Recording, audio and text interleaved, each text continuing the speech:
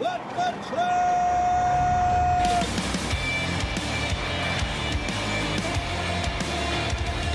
You are listening to What the Truck. Are you ready to truck it? Welcome to Monday, right before Thanksgiving. Catching up, too. Let's get this out to the Twitter sphere. This month is always tough because we have F3 at the beginning of it. And then, then it's Thanksgiving, and then it's Black Friday, and then it's a blur. It's almost out. It almost feels empty over here. In fact, it's been this place has been haunted the past couple days, Freightways. We showed up on Friday, and there was some gas leak. It wasn't a big deal, but it got contained, but that was a little hairy. And then today, the internet turned on us, and we have these digital door locks here, and it was down. Wouldn't let us in the building. We did break in, though. We're very innovative over here at Freightways. You got to be innovative in this market. There's a very sobering report that our CEO and founder, Craig Fuller, put out over the weekend. It's on freightwaves.com, and I implore you to go and read the whole thing because I'm not going to be able to cover all of it here. There are so many bankruptcies on this list, but the title of the article is Layoff and Bankruptcies Pile Up in Logistics Amid Shocking Downturn. And Craig says Freightwaves Sonar correctly predicted the start of a drop in the freight market in March of 2022. Very contentious at the time. A lot of people try to say we were wrong, and we were just warning you, don't go out and get that equipment. This market is already flooded, and we are seeing that unwind and the impact that it's had on companies. And, we talked a lot about the trucking bloodbath, but the new narrative that we've been talking about is what is happening to brokerages. And it's not just brokers, it's ocean carriers, railroads, air cargo carriers, freight forwarders around the world have all been caught up in this. Here is just some of the companies. I'm going to start with some of the newer ones first that are on this list. I'm only going to get to a dozen. There's probably at least 50 on this list. And there's even more when I get to the bottom, and you'll find out why. November 6th, a court order liquidation of Twin Express, a Minnesota trucking company with 76 employees at Freightwaves. The 35-year-old company defaulted on a $19 million loan. October 23rd, after its founder embezzled $25 million to purchase a G550 jet and a $5 million mansion in Texas, Goldman Sachs bound Slink, wound down operations and hopes to sell its proprietary technology. October 22nd, Fort Worth-based SEL Supply Chain Solutions shut down. That left 125 employees out of work. Convoy, huge shutdown that happened here. It was valued at $3.8 billion at one point in 2022. They said they hit the perfect storm of a freight recession and overcapitalization. That sunk that company. Now they had to sell their tech to Flexport. October 19, third-generation family-owned trucking company and brokerage Certified Freight Logistics ceased operations after 95 years.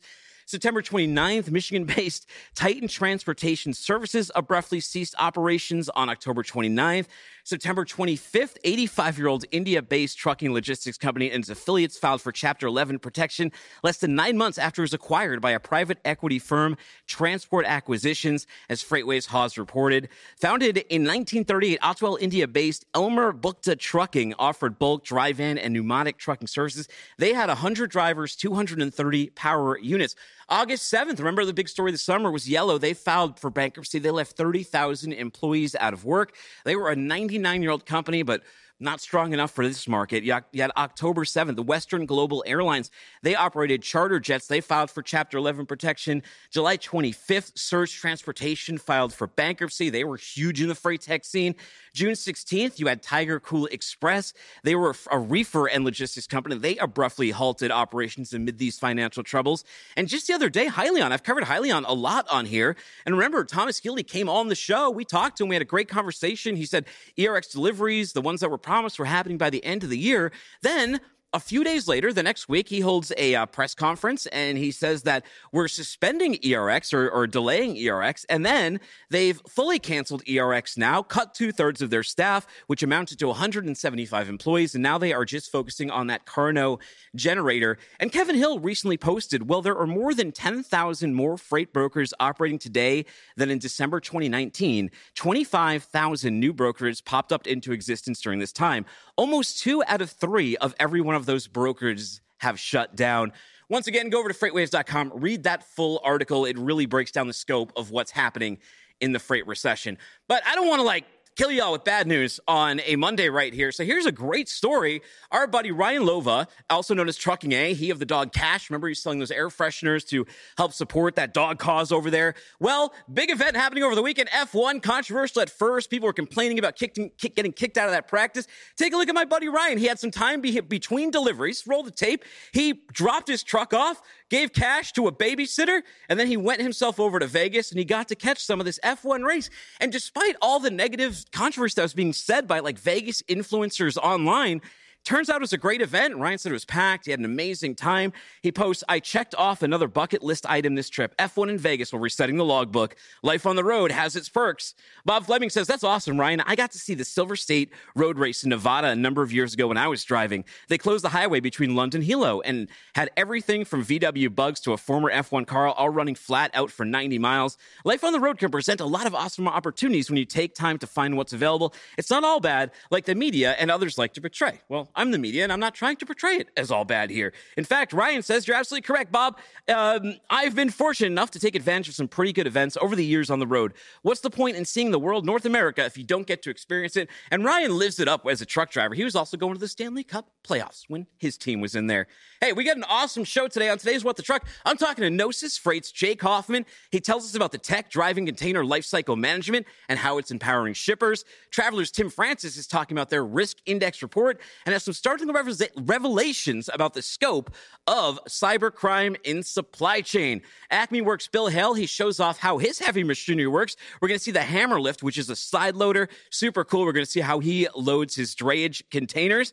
And we're going to see him in action. He'll give us a demo of them at work and tell us about the drayage industry. Spartan Carrier Group, got my Spartan helmet right here. Carlos Lanes, Marco Solis, and maybe Tim will be on too. They're talking about giving thanks in a down year, how they're beating the market, and their new Good Driver Samaritan Award. Plus, we're going to have how not to fry a turkey, incredible backhoe skills, and when gantry cranes go wrong, a lot more. So let's tip the band, then we'll get over to Jake. Truckit is revolutionizing the trucking brokerage industry. Truckit increases carrier pay while reducing shipping costs. Truckit-based carriers in 2 days or less. Truckit reduces deadhead and empty miles. Truckit provides paperless BOL, POD, and payment. Ship for less, drive for more with Truckit.com. But right now, let's talk to Jake Hoffman, CTO at Gnosis Freight. Hey, Jake. Hey, Darren, how's it going, man? What's up? Where are you coming in from? Charleston, South Carolina, man. Long-time listener to the show. I'm a big freight nerd, so I know that we've never met before in person, but I've listened to the show for years now, so glad to be here. I think I ran into a Gnosis freighter or two when I was over at F3. Yeah, definitely. That was our first. I think we had some people come to a FreightWaves event earlier in the year, but this was definitely the biggest showing we've had. They had a fantastic time. I was actually in Knoxville, so I'm not too far away from you guys, but jealous I couldn't make it over and hang out with y'all. Well, there'll be other opportunities. We'll be in Atlanta next come springtime, so maybe we'll see you out there. But in the meantime, let's find something out here. For people who are unfamiliar, let's talk to that and say they've never heard the term container lifecycle management. What is that? Sure, yeah, Dinner. So we call it container lifecycle management because it's hard to encapsulate everything that we do that our customers do if you just call it visibility, right? You've heard visibility, international visibility for years now. And we call it container lifecycle management because it's not just the visibility of where your container is, it's also all the things that are going on around it. So from the time it gets loaded at a factory overseas, if it's an import to the US or vice versa, if it's going somewhere else, there's all these other auxiliary processes that happen. So think, the load, the customs clearance, is there a freight hold? Is the container actually available? It's all these other things that happen in the life cycle, the life cycle of the container that we help our customers manage there. Jake, I used to book ocean freight, and most of my job was dealing with exceptions. If everything was just cookie cutter and easy to book, I probably would have been out of a job. That was part of the challenge, was making sure that those parts were seen fit. As CTO, you have to deal with all of that stuff when you're dealing with container lifecycle management. How do you present an accurate picture of what's going on with containers? What's the tech driving that? You're right. Yeah, the exception management is the biggest piece for our customers too. And the data behind it is how you surface those exceptions. And so you think a container travels across the world, it's hitting different vessels, it's hitting different ports, terminals. If there's a rail move at the end, if it's moving IPI, then there's that component of it as well. And so what we do at Gnosis is on behalf of our customers, we go get data from the ocean carrier, from the individual terminal, from the rail carrier, from the satellite data, right? That's telling you where the vessel is. And it's all getting pumped into our data model. And then we're organizing it and saying, what data do we trust? What's good? Is the date that this discharge date, did it come from the terminal or from the carrier? Do we trust it or not? And then when you organize that and you, on behalf of your customer, kind of figure out what the truth is, what the ground truth is, then you can surface the exceptions you're talking about, where we can tell you we have demurrage and detention alarms. Demurrage when the container's sitting at the terminal. We can tell you, hey, this container's been there for 8 days and your last free day was a couple of days ago, and so you owe some money there. And it's easy if you get the data model down to build dashboards and email alerts and things on top of that to manage those exceptions that you were just mentioning. Interesting. So when I've had a lot of experience, and I was able and fortunate enough to be on the forwarder side and also work within a shipper on their supply chain side dealing with containers. And one thing I learned in doing that was on the forwarder side, we definitely cared a lot about container ETAs and that kind of thing. But what I learned in the shipper side is like, yeah, you can tell them where the containers, but they really want to know where like a SKU is or a specific box, or I was working for Talbot's, a specific dress or that kind of thing. How do you serve both sides and get sort of that, I guess, deeper data that the shipper side is looking for? Sure. Yeah. So we're tracking the container. Obviously, like that's like the piece that we can get data from all these different sources on. But as long there's so many ways we do it, but as long as there's a way that you can join that data with the SKU level, whether it's literally a PO number, like this PO 123 is in this container, great. And then there's also ways to figure out, hey, we have 50 of this SKU within this container and 100 of that SKU in another container that's on the same ship. We have the database set up and everything to measure which SKUs are in which container, which purchase order, and those kind of things. And if we do that, you can get a packing list from the factory where it's coming from. We can get a data feed from our customer's ERP system. We can actually use ChatGPT and the cool AI stuff that's out there to read commercial invoices and emails and things to put that data in there. But then you're right. It's like a lot of the shippers don't really care if container ABC is at the terminal. They care about when is this actual SKU going to get to my factory or get to my customer so that I can fulfill the contract that I signed, right? Your website notes some results that you have done for your customers. One story that your site says is that you saved one business more than $12 million in 1 year thanks to the company's effort. Tell me, how did that work? So through some of the things that we talked about a little bit ago, through that exception management, the data cleansing, a lot of our customers are the big importers and exporters, the people that are moving thousands of containers a month. And so when we go and approach these customers and onboard them, their current process is aggregate Excel reports from 3 different ocean carriers and forwarders, and then put it into a single file, sort by the discharge date where it hasn't outgated yet or something, and then identify what might be in demurrage. We're aggregating all that data for them, whether it is from a forwarder, from a different ocean carrier, and then automatically identifying every day what needs to be taken care of. A lot of our customers' jobs were identifying what was wrong and not really so much proactively managing what was wrong. And so if we are able to identify everything that's wrong, that identifying all the exceptions, we let them do their job, which is like, hey, we identified these containers got to be picked up today or else we're going to be cost money. And so we give them the power to then do that on top of that information that we give them.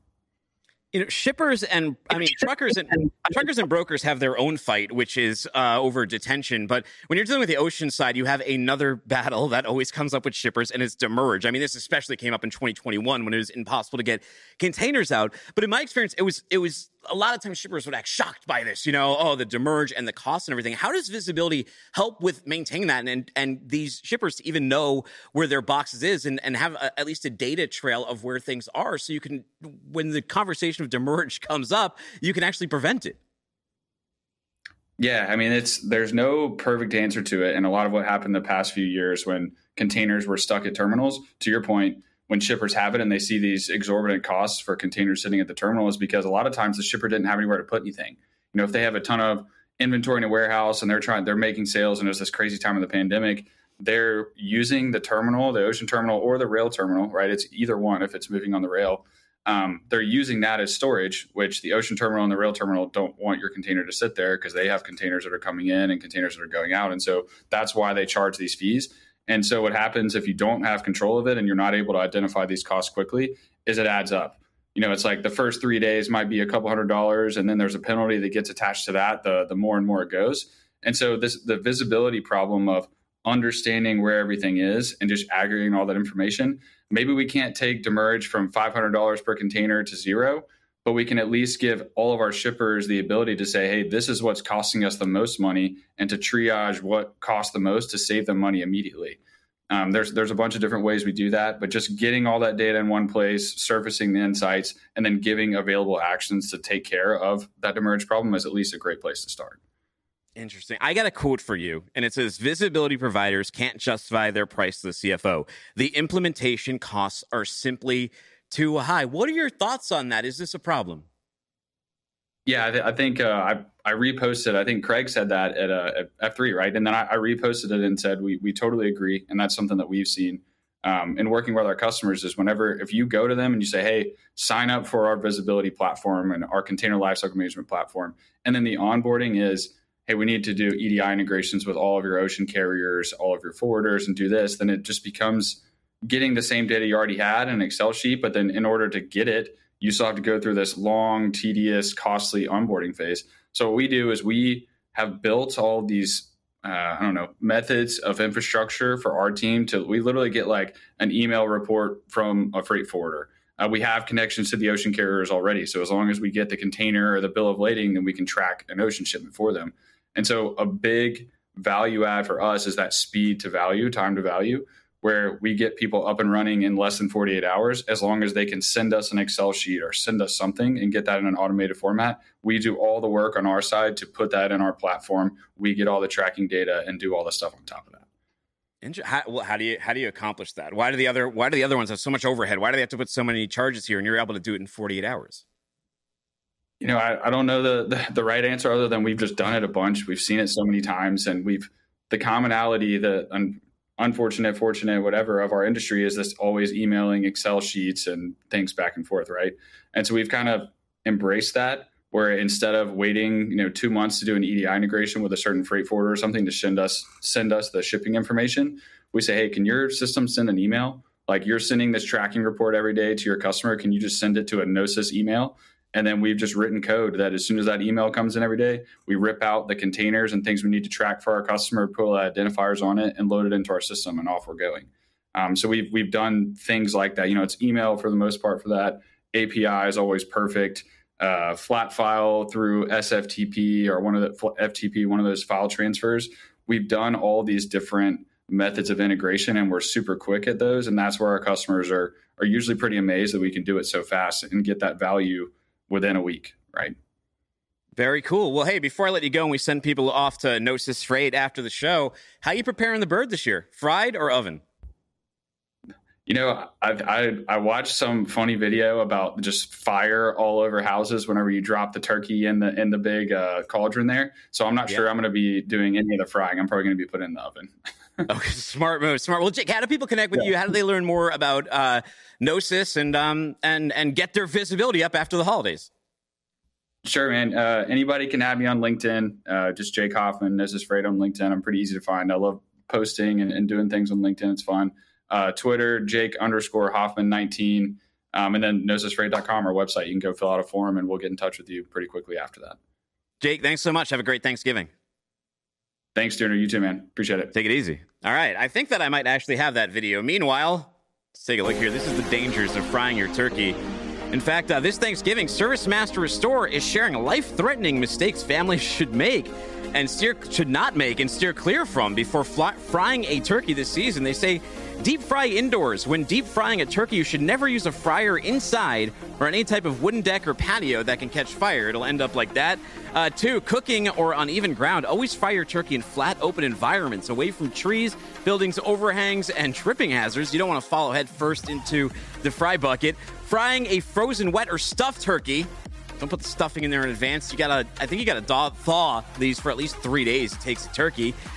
Leaving the temperature unmonitored. Be sure to take the burner off when putting your turkey in or taking it off the fryer, and never use ice to cool hot oil. Oil and water don't mix. Obviously, not having the proper tools. Wear safety goggles and heavy-duty mitts when frying your turkey. By the way, I gotta call out the Farm Bureau right now. Take a look at this chart. They said the average cost for 10 people, and I was at Publix over the weekend, So the average cost for 10 people of a turkey dinner, you got this chart? The average chart was $61.17 for Thanksgiving dinner. $61.17. It cost me like $350 at Publix just the other day. So I don't know what they're talking about. Farm Bureau actually says it's down from last year. It's a 4.5% decrease from last year.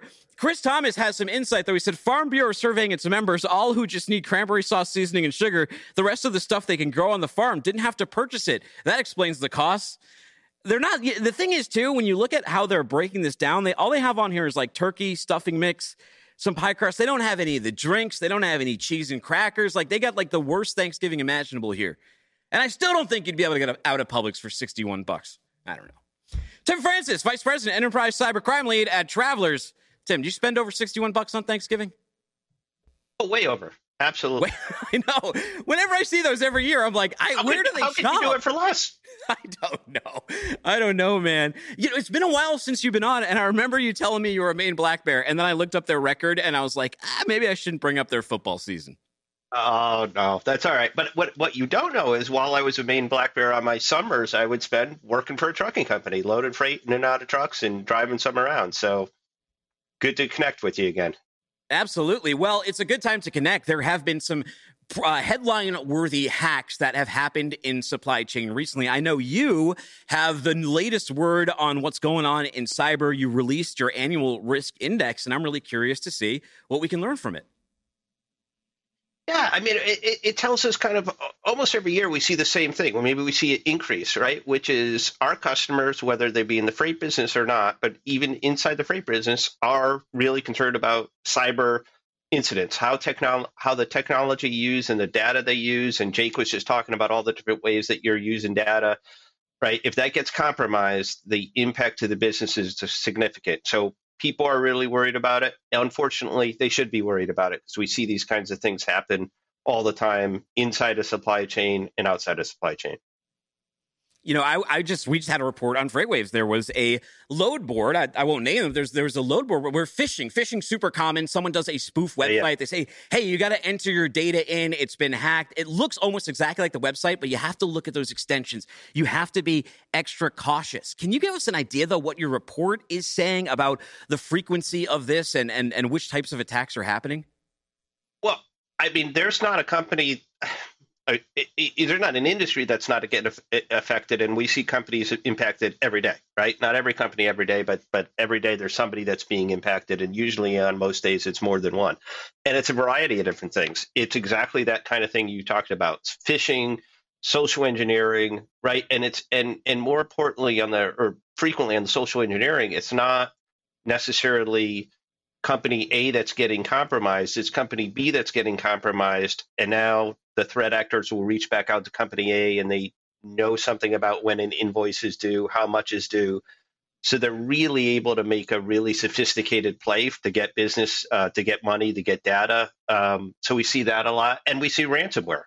Ransomware really is affecting transportation companies in a lot of ways because it's not that they're hacking into trucks and things like that, right? That can happen. But what we're seeing is they're hacking into the systems.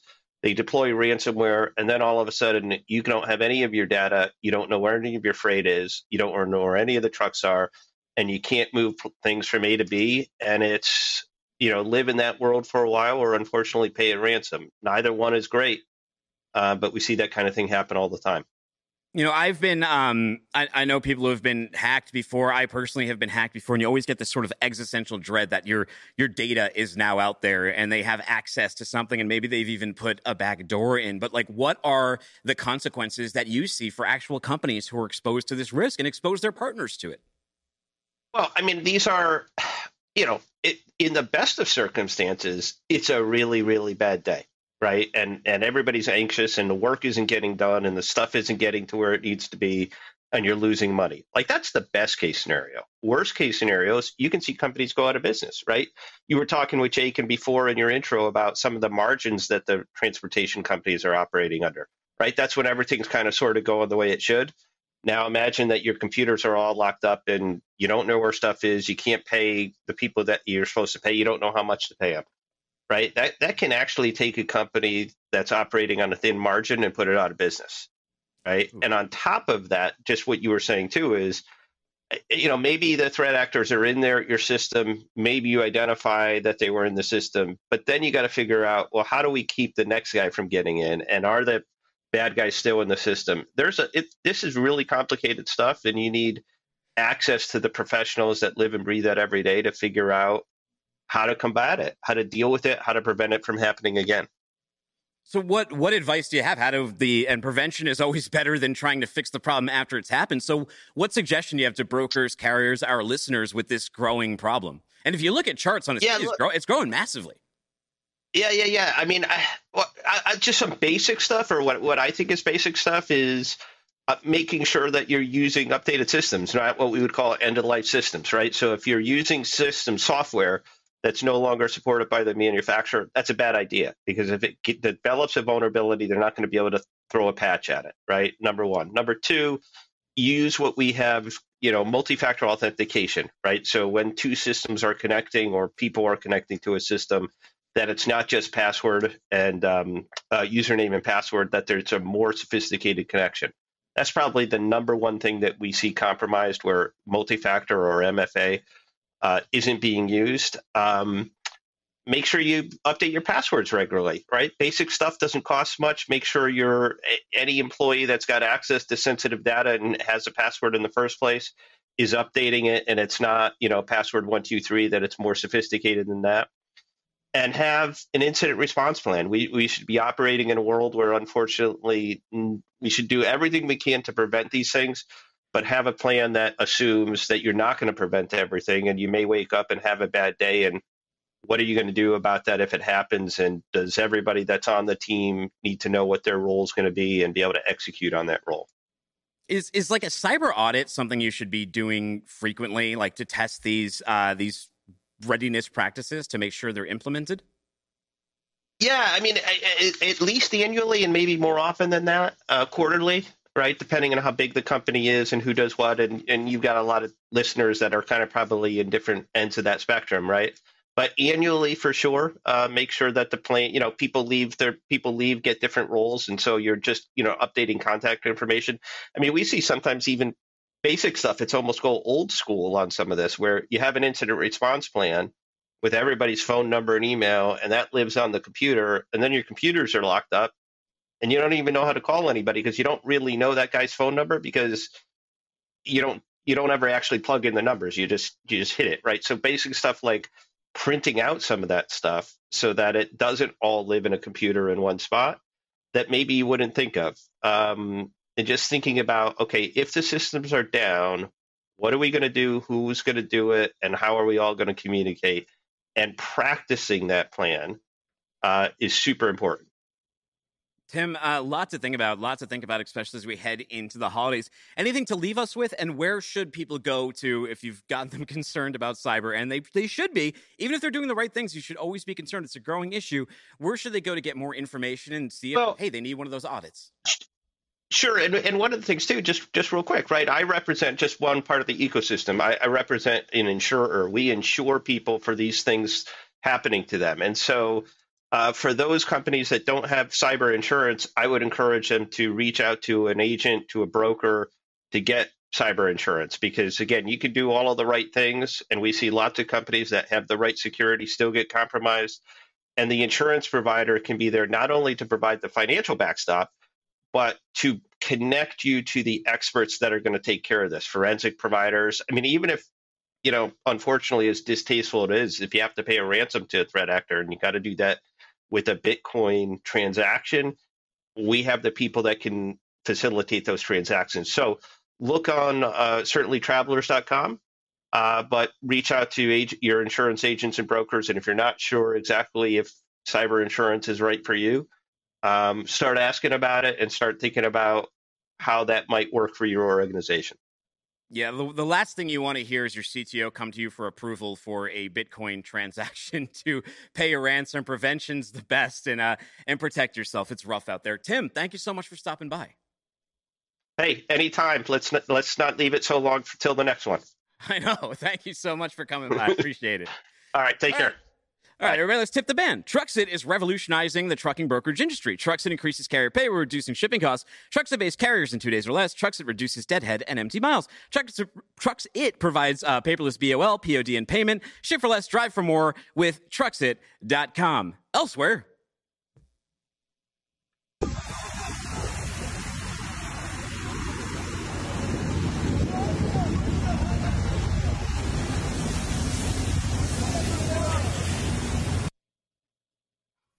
That was a grain hauler. I think that it ended up hitting a cell guide on the way out. Either way, it's when gantry cranes go wrong. And it was just a cover so I could put my Spartan helmet on. Because Carlos Lanes is here, and so is Tim Perkins from Spartan Carrier Group. And, you know, I should have worn my contacts today because I didn't realize until I put this on, like, it's really hard to wear glasses with the Spartan helmet. Good to see you. Good to see both of you. It was good to see you guys at F3. Did you have a good time? We had a blast. Yeah. You know, seeing you guys in that aquarium, it's right there in Chattanooga, and it was a lot of fun for sure.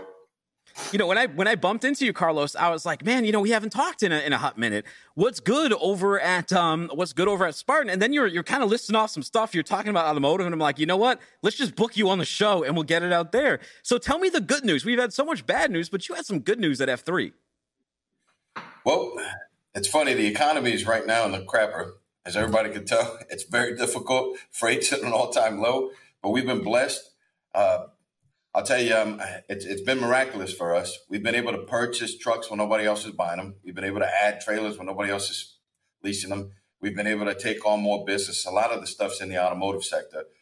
So Toyota was one of the accounts that we landed. We're one of 12 carriers that support them, and we've been able to join at least 4 manufacturing facilities that support them. Our Mexico business is booming. So nearshoring is a very real thing. There's a lot of people that are starting to move into that, but we were there already. It was part of our strategic imperative to create a relay network that would help us to be able to move transit and all kinds of freight in and out of Mexico into the United States. So I'll tell you what's happened is we've gone from $0 to almost $115 million in organic, dedicated, asset-based business. It's contract carriage. And in the midst of this economy, it's a miracle in itself. Our business has expanded, and I couldn't be happier. I think the secret to our success is our team and the collaboration that we've been able to develop in the midst of that. We've got a Christ-centered organization, and everybody seems to be swimming in the exact same direction. So even in the midst of all the turmoil, we're leading from the front. Did you guys, when you moved some auto, did you guys get caught up in that UAW strike at all? Did you see that impact any freight, or were you not moving in those lanes? Oh, it actually, it was a benefit to us. It sounds terrible, right? But it was a benefit because Toyota is one of the main providers of automobiles. It's the largest manufacturer in the world. So when GM and Ford really did feel the pain on that, our freight didn't slow down at all. If anything, I believe that due to that impact, right, the strike, it's going to have secondary and tertiary issues where it's going to create supply chain disruptions, and you're not going to be able to receive parts or get components that you really need. So I think it's going to hurt sales overall. But Toyota sales are going to boom because of that. Interesting. I got a Honda recently, so I know I helped their sales out a little bit. Tim, good to see you again. It's been a minute. It was really nice to see you over in Chattanooga. You're one of the most in shape guys in freight. I don't know if people seen you in person, but if you don't like squeeze his muscle, I mean, I think it's fair to squeeze your muscle. You got to. But I got to ask you, what are you thankful for this year? Let's inspire some people a little bit. I don't want to be a totally depressing segment. You guys are full of good news. Yeah, you know, we're thankful, obviously, just for the opportunity to the growth that we've had. It's been awesome with this team. You know, I look at the data out there that, 1,500 brokerages have closed this year, 31,000 trucking companies, and just the M&A, all this merger and acquisition. And so that there's a lot of good opportunities out there for companies looking to expand through M&A. I think their EBITDA now is almost to 4.55 from 7.5 last year. And so when I look at just being thankful for opportunities, there's always a way to take something that's negative and turn it into a positive. And being thankful that you have another day to be alive, to see this industry from the peaks of COVID and all the way to now, it just gives us the ability to learn and adjust and maneuver and come up with different strategies using technology. And just different resources. So definitely thankful to have a team that is flexible, a leader like Carlos that can kind of see a lot of things coming before it impacts us. And so just tons of things to be thankful for. Carlos, let me ask you the same thing, man. And also, do you think you can buy a Thanksgiving dinner for 10 people for $61.05, like the Farm Bureau says? Absolutely not. Absolutely not. It's fake news, brother. That's fake news. It's the fakest economic news I've ever heard, is that chart right there. It's ridiculous. It's ridiculous. It's all politics, man. Yeah. If I really look in the world at a super high level, right? Super high level, you got global freight that has reduced significantly, right? China is decreasing its sales. It's decreasing its production. You can tell if you look at Maersk. Maersk is laying off 10,000 people globally, right? That's all freight that normally would have come into the United States, and it's not coming there. And if you don't believe that, then look at rail. Rail is also down. Productivity is down significantly. And we've been blessed because we happen to be in the automotive space. A lot of people don't know that in order for you to manufacture a vehicle, you have to go in and out of Mexico and Canada at least 6 times. So that kind of freight is consistent. It's usually very concentrated. But outside of that, it's all fake news, brother. You can tell where the economy is at by how much product is actually being transported. If the economy was booming in any which way, shape, or form, we wouldn't have so many trucking companies going belly up right now. You know, we hear some auto dealers, especially I follow your used car guy on Twitter, and he's always posting information about what's going on in car sales and new car sales. And with interest rates, we've been hearing that a lot of vehicles are sitting. Is that sort of a threat to what you guys do, or have you seen any of that? That's a very real threat, and he's not wrong. What we've done to kind of curtail that from happening is we've invested in different types of manufacturing facilities. For example, when the economy is hurting, most people aren't going to go out there and buy an $85,000 or $90,000 vehicle, right? So we do support the manufacturing plant in Texas where they produce all the Sequoias and all the Tundras in North America. That's a higher end vehicle. But we also support Mississippi, and the plant in Mississippi manufactures all the Corollas in North America. So when the economy does start to kick off like that and sales do go down, there are a lower price point vehicle that we concentrate our efforts in. And that kind of curtails the effects of this. He's not wrong. That does happen. But if all I had was high-end vehicles and that's all I was supporting, then when those volumes would go down, I'd be significantly impacted. I think we positioned ourselves strategically in a way where we can absorb the impact of the market and still survive. Maybe higher-end vehicle sales go down, but lower vehicle sales go up. Tim, what's your message to the reps out there that are super down? They get in their head, they poison it that they can't build relationships right now. They can't get any freight. There's too many carriers. They're a dime a dozen, and they're just feeling hopeless because you keep carrying the torch. Yeah, right now it's a unique time for business development because in business development, you already hear no more than you hear yes. And then you have a market like this where you have expectations to still perform and produce. And that's where you have to start building relationships. I know it's hard to think of relationships without the transaction, but it really is real. I think shippers understand what we're going through. And so I think in business development, now is the best time to get creative. It's to understand pipelines. It's to understand forecasting. And I think really getting to know your shippers, really getting to know your customers, not just about freight in their business, but actually get to know them. People buy from who they like. So you have to be likable. And no one likes a pushy salesperson desperate for freight. And so I think just keeping your perspective on the relationship is going to get you a long ways. Carlos, I saw a cool post by you, and it had to do with your Good Samaritan Award honoring a truck driver. Tell me about this. How did this all come about? So my wife, unfortunately, isn't on the call right now. She actually manages all the branding. And she came up with this idea because she's heavy into ministry. My wife's been to Africa to hand out Bibles. She's been a missionary for a very long time. And she came up with the idea. I'd like to take credit, but she's the one that found it. She said, you know what, Carlos, let's do something special that centers on our Christ-centered values. And she came up with the Good Samaritan Award. Now, the story behind this is James Boykin is our driver, fantastic driver. He was going down the road, and a young lady spun out of control. She had a blowout, and she did a 360. Now, he's traveling about 65, 70 miles per hour. And at that speed, with an 80,000-pound truck, it takes a long time to be able to slow down. Now, he's a man of faith also, and he recalls saying, look, Lord, help me. And he stops this truck from smashing right into her. And he would have broadsided her on the driver's area. So she would not be here today if it wasn't for him retaining control of that truck. That's not where it ends. Not only did he save her life, and he told me he saw the whites of her eyes as he stopped this truck. He thought for sure she's going to die. He gets control of the vehicle. She pulls over to the side, and then he gets out of his truck, and he goes out there and helps this young lady who was in almost shock calm down. He prays with her. Then he changes a tire for her. And then he gets in his truck, finishes his load, still on time, still delivering quality service, and all in a calm demeanor. It was very much it was spiritual, brother. And wow, I got to give a little cowbell for that driver. That was awesome. Have you given him one of these Spartan helmets yet? He sounds like he deserves it. We did him one better. We got him a Spartan helmet. We gave him his jersey, and we got him a brand new truck. His truck is tricked out. It's got flames all over it. It's got Spartan flames on it. It's pretty cool. He's got one of 2 trucks in the whole U.S. that look that way. I love that story. That is so awesome. Tim, before I let you guys go, you got any great Thanksgiving plans, and you got any message for the freight community out there?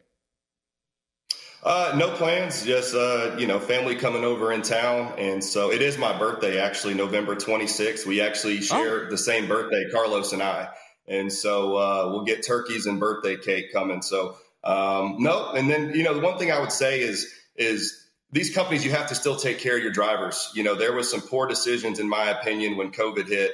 And people's first thought was let go of the drivers. And you think that you're going to get their loyalty when the market picks back up. It's not going to happen. Your drivers are the heartbeat of this country. They deserve to be first fed and retained. So just keep that in mind when you start looking at making cuts and you look at your driver. Not only do they have a family, they truly are the backbone of our nation. And so just keep that in mind, everybody out there. That's a great message. I'll throw a little cowbell on that. A little happy birthday for both of you, gentlemen. And Carlos, you leave us with something. You're like the king of philosophy on LinkedIn. Well, I'll give you a business case. Right now, what is king is cost reduction, cost control. Not in labor, but cost control as a whole. So the reason why people are competing so bad right now is because of costs. If you've lied about your earnings, or if you've lied about your sins, in this economy right now, you have to be able to mitigate those costs. Otherwise, you're going to be out. There's a lot of guys not making the cut. From a philosophical perspective, keep your chin up. That's all you can do. Keep your chin up. Amen. I'll put an amen on that one. Well, buddies, how do people reach out to you? I know people are going to want to talk to you after this. We have a big following. Go ahead, Tim. Yeah. LinkedIn is obviously probably our number one way, Carlos and myself and Spartan Carrier Group. We do have SpartanCarrierGroup.com. That's easy, but Carlos and I and our brand is really heavy on LinkedIn. So that's probably the best way to get in touch with us and connect. Very, very cool. Carlos, thank you so much for your time today. Tim, thank you so much for your time. Both of you have an amazing Thanksgiving. You too, sir. See you guys. And great birthdays, too. I wonder if that's how Tim got hired. They very related on that. Craig Fuller and I, our birthdays are 10 days apart. That was a easy icebreaker. I started out with him. We're going to talk about a really cool hammer machine in just a second here, but I want to show you the coolest video of a backhoe I've ever seen in action. Take a look at this. I didn't even know you could do this with one of these. I know people have gotten onto flatbeds and stuff to get the backhoe on there, but this guy is going straight into this drainage ditch. He's coming up from the high ledge. He's using the front loader to inch himself in. He's got the back loader there. This whole video is 8 minutes long. It's on my social media if you want to see the whole thing. It's absolutely mesmerizing. But the skill on display here is insane. Tim Hingham says, I have to say, this is brilliant. Creativity at its finest. And not an OSHA violation ever mentioned to stifle said creativity. Yeah, I do not believe this is taking place in the United States. However, there is some ingenuity on display here. Cody Cartwright said, this is oddly satisfying. I have to agree. How did he even know he could do this? I want to try that. Maybe not. That could go wrong really easily if you look at this. And here's him getting out, too. And this is a whole process. You realize, I sped this up 8 speed, but this is a whole process. It takes patience. There's nothing fast about him inching himself up. Amy Wells says, that's some serious skill there. I can only imagine how bad that smelled, though. Robert Ross said, my grandmother did that once with her eyes closed. All right, I made that up.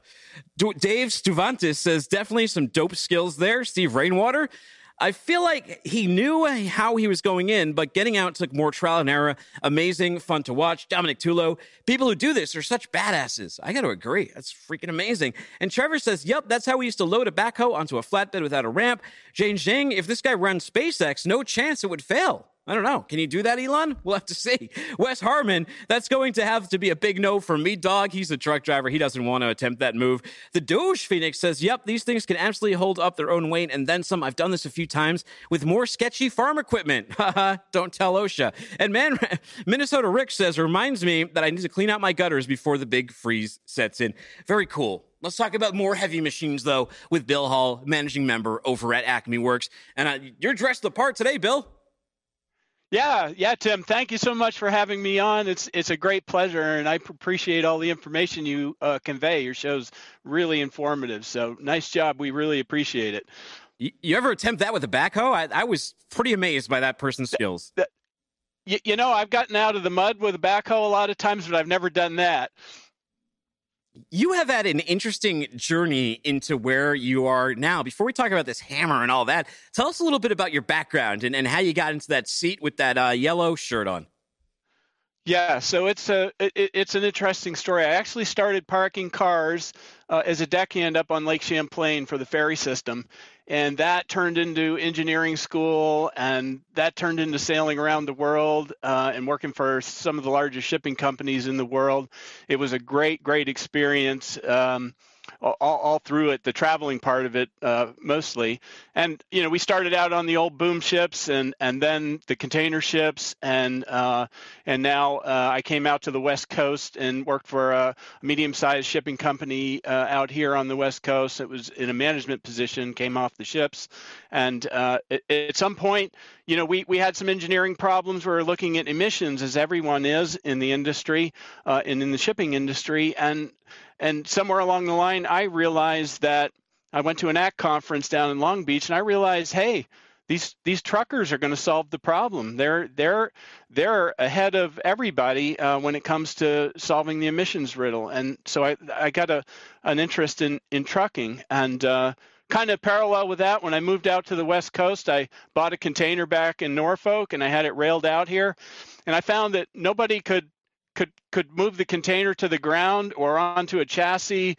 Even a big logistics company couldn't find me anyone that would do that, so we'd have to hire cranes and everything. So I kind of became interested in all that. And when COVID came around and the Great Resignation in August, I thought of 2021. I said, you know, I'm not getting any younger, so here's a good time to sort of follow my dreams, and that's what I did. And I'm having a great time learning about all the equipment. I'm in the intermodal drayage area for the most part, and that's what I do. And so we bought a hammer 110H, which moves containers to the ground fully loaded. I mean, it can handle up to 79,300 pounds, lift it right off the ground and put it on a chassis. It can carry about 33,000 pounds. Mine's kind of heavy because it has a lot more features and heavier cranes and chassis. But yeah, it's been really fun. And so I'm out educating the industry on what can be done with a hammer. And as you see in the video, there's it can stack or unstack too high. It can also stack too deep. So it's pretty cool. It's made in Sweden. I went out. They invited me out to tour the factory. Ben Hammer is the inventor of this machine, and he's still there. I believe he's in his 80s. He took us to lunch. He took us on a tour of the factory floor.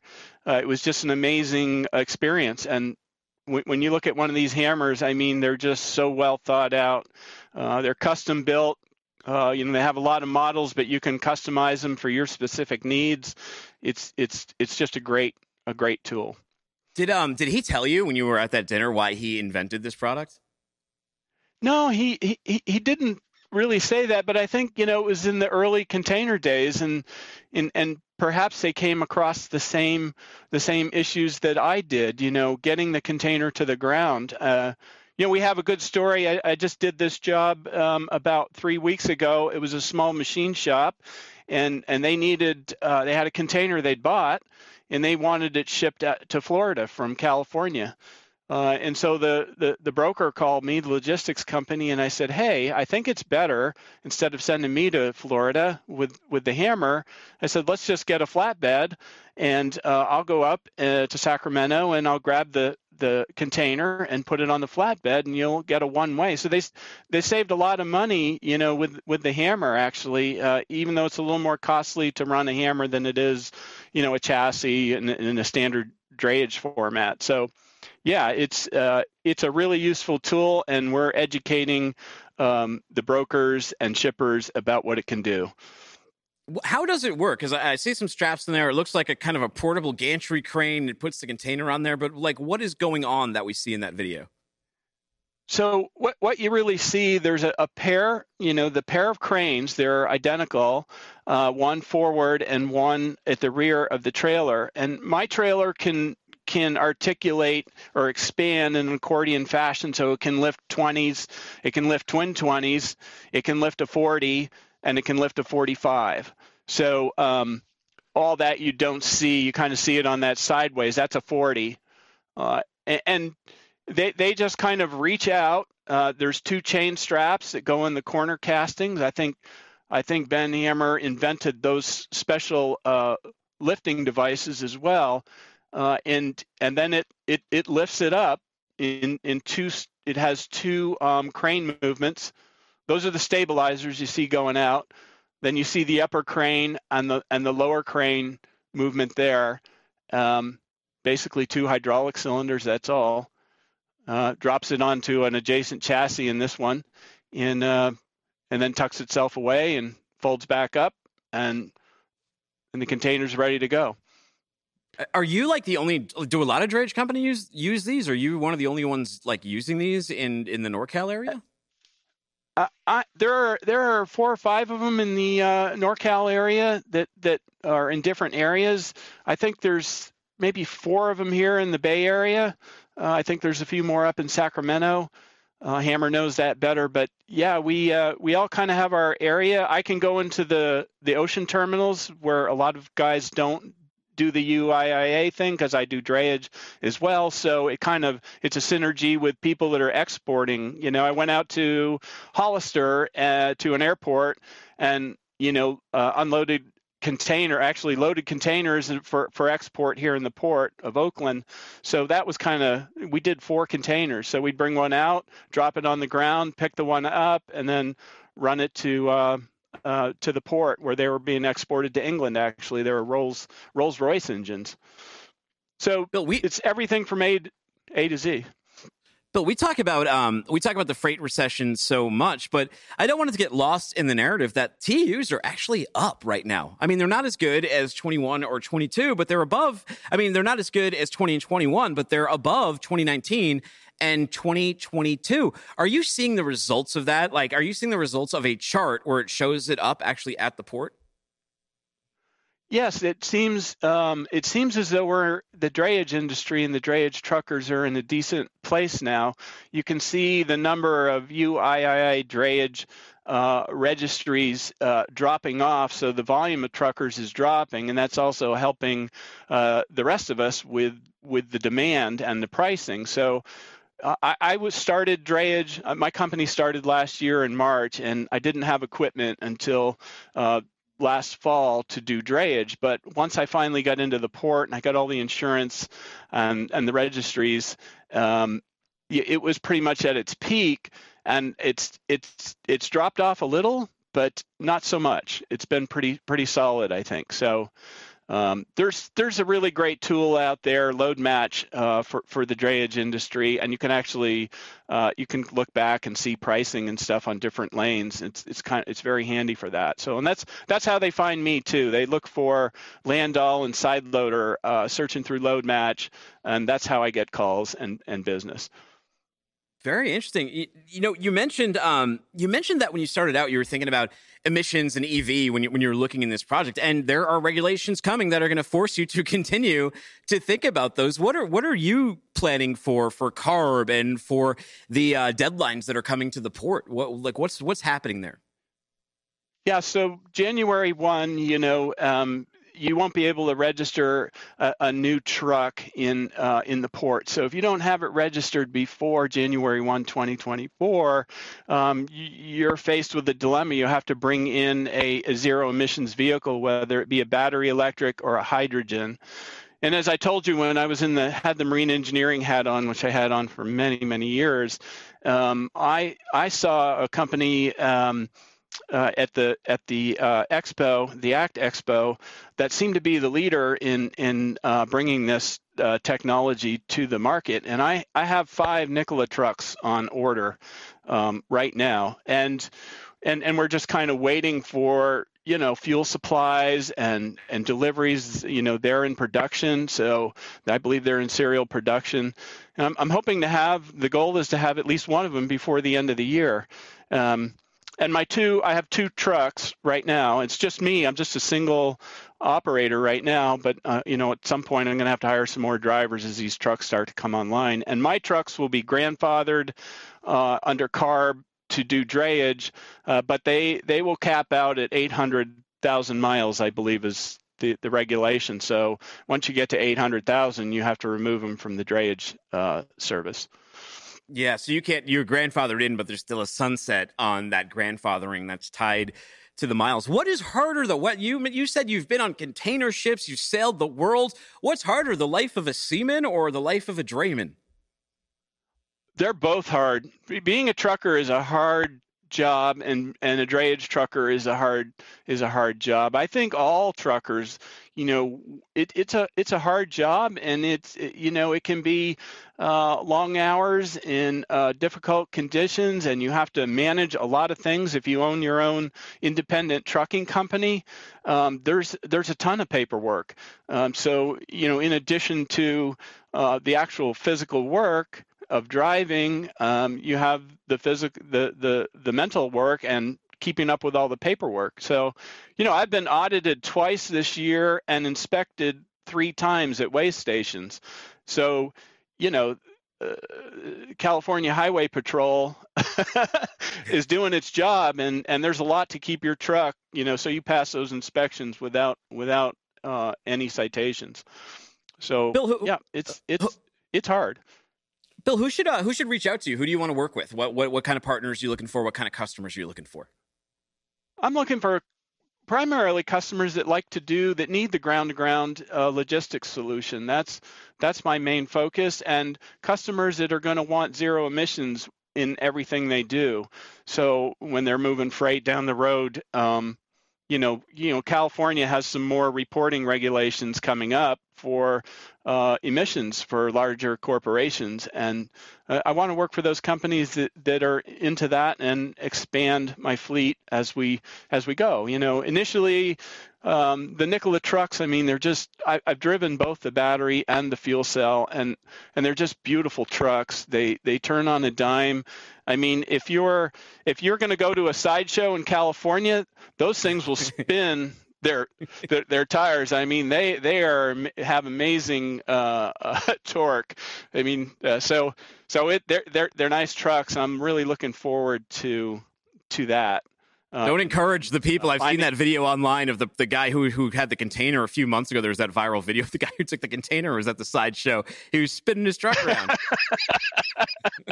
That's pretty cool. Yeah. Not a good idea. The Nikola BEV will spin its tires. They had a drive-in event here in the Port of Oakland, and I got to drive both the trucks, so that was pretty cool. And they have a lot of pickup, and they have a really nice turning radius. So when you're in the container stacks in the terminal, some of them are kind of tight. So it's nice to have that nice turning radius. Bill, it was awesome to meet you. We'll have to have you on again soon. Thank you for showing off your hammer. Unfortunately, we're short on time. Can you tell people where they can reach out to you and continue this conversation?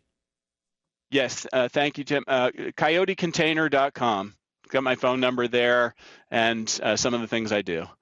Bill, you have an awesome Thanksgiving. Thank you so much for introducing yourself to us and showing off that cool equipment. Yep, same to you. Thank you so much. Take care. Well, if you don't have $61.05, maybe you'll be chased by this turkey over here. These were a big problem when I was living in Massachusetts. New England, ton of them. I think this guy's in, let's see, it says the bird first appeared in the neighborhood in spring and never left after neighbors began to feed him. He's named Smoke. A driver intervenes to stop the boys. You can see this car comes in and tries to ram the turkey out of the way. It's like, stop it. When I used to work at Freight Plus over in Norwell, Massachusetts, they surrounded my car once or twice, these turkeys. You can't trust them. The rack father says, I want to hear the turkey side of chasing the kid. They think that they might have a claim, though. And then Joel Cranian says, I live in Wisconsin. There are approximately equal numbers of small children as there are large turkeys. Yeah, Wisconsin must be a lot like Massachusetts. Before he goes, let's go to Rate the Strap Work. We'll skip Let's Who's Coming to Dinner. Take a look at what this guy did with his tarps. Look at that. Not a strap in sight. We have volume. We're giving him a 0. His volume's great. Maybe I'll have to play him next time. Let's start that tomorrow, though, because I'm not sure that today's up's already been penciled in. Yeah. Well, ours too. Today's F up on What the Truck has already been penciled in. We're out of time. You can find me on Twitter at Timothy Dooner. That's DOONER. You can find the show on YouTube, and you can find the podcast wherever you get your podcasts. Take care. Don't be a stranger. We'll be back Wednesday.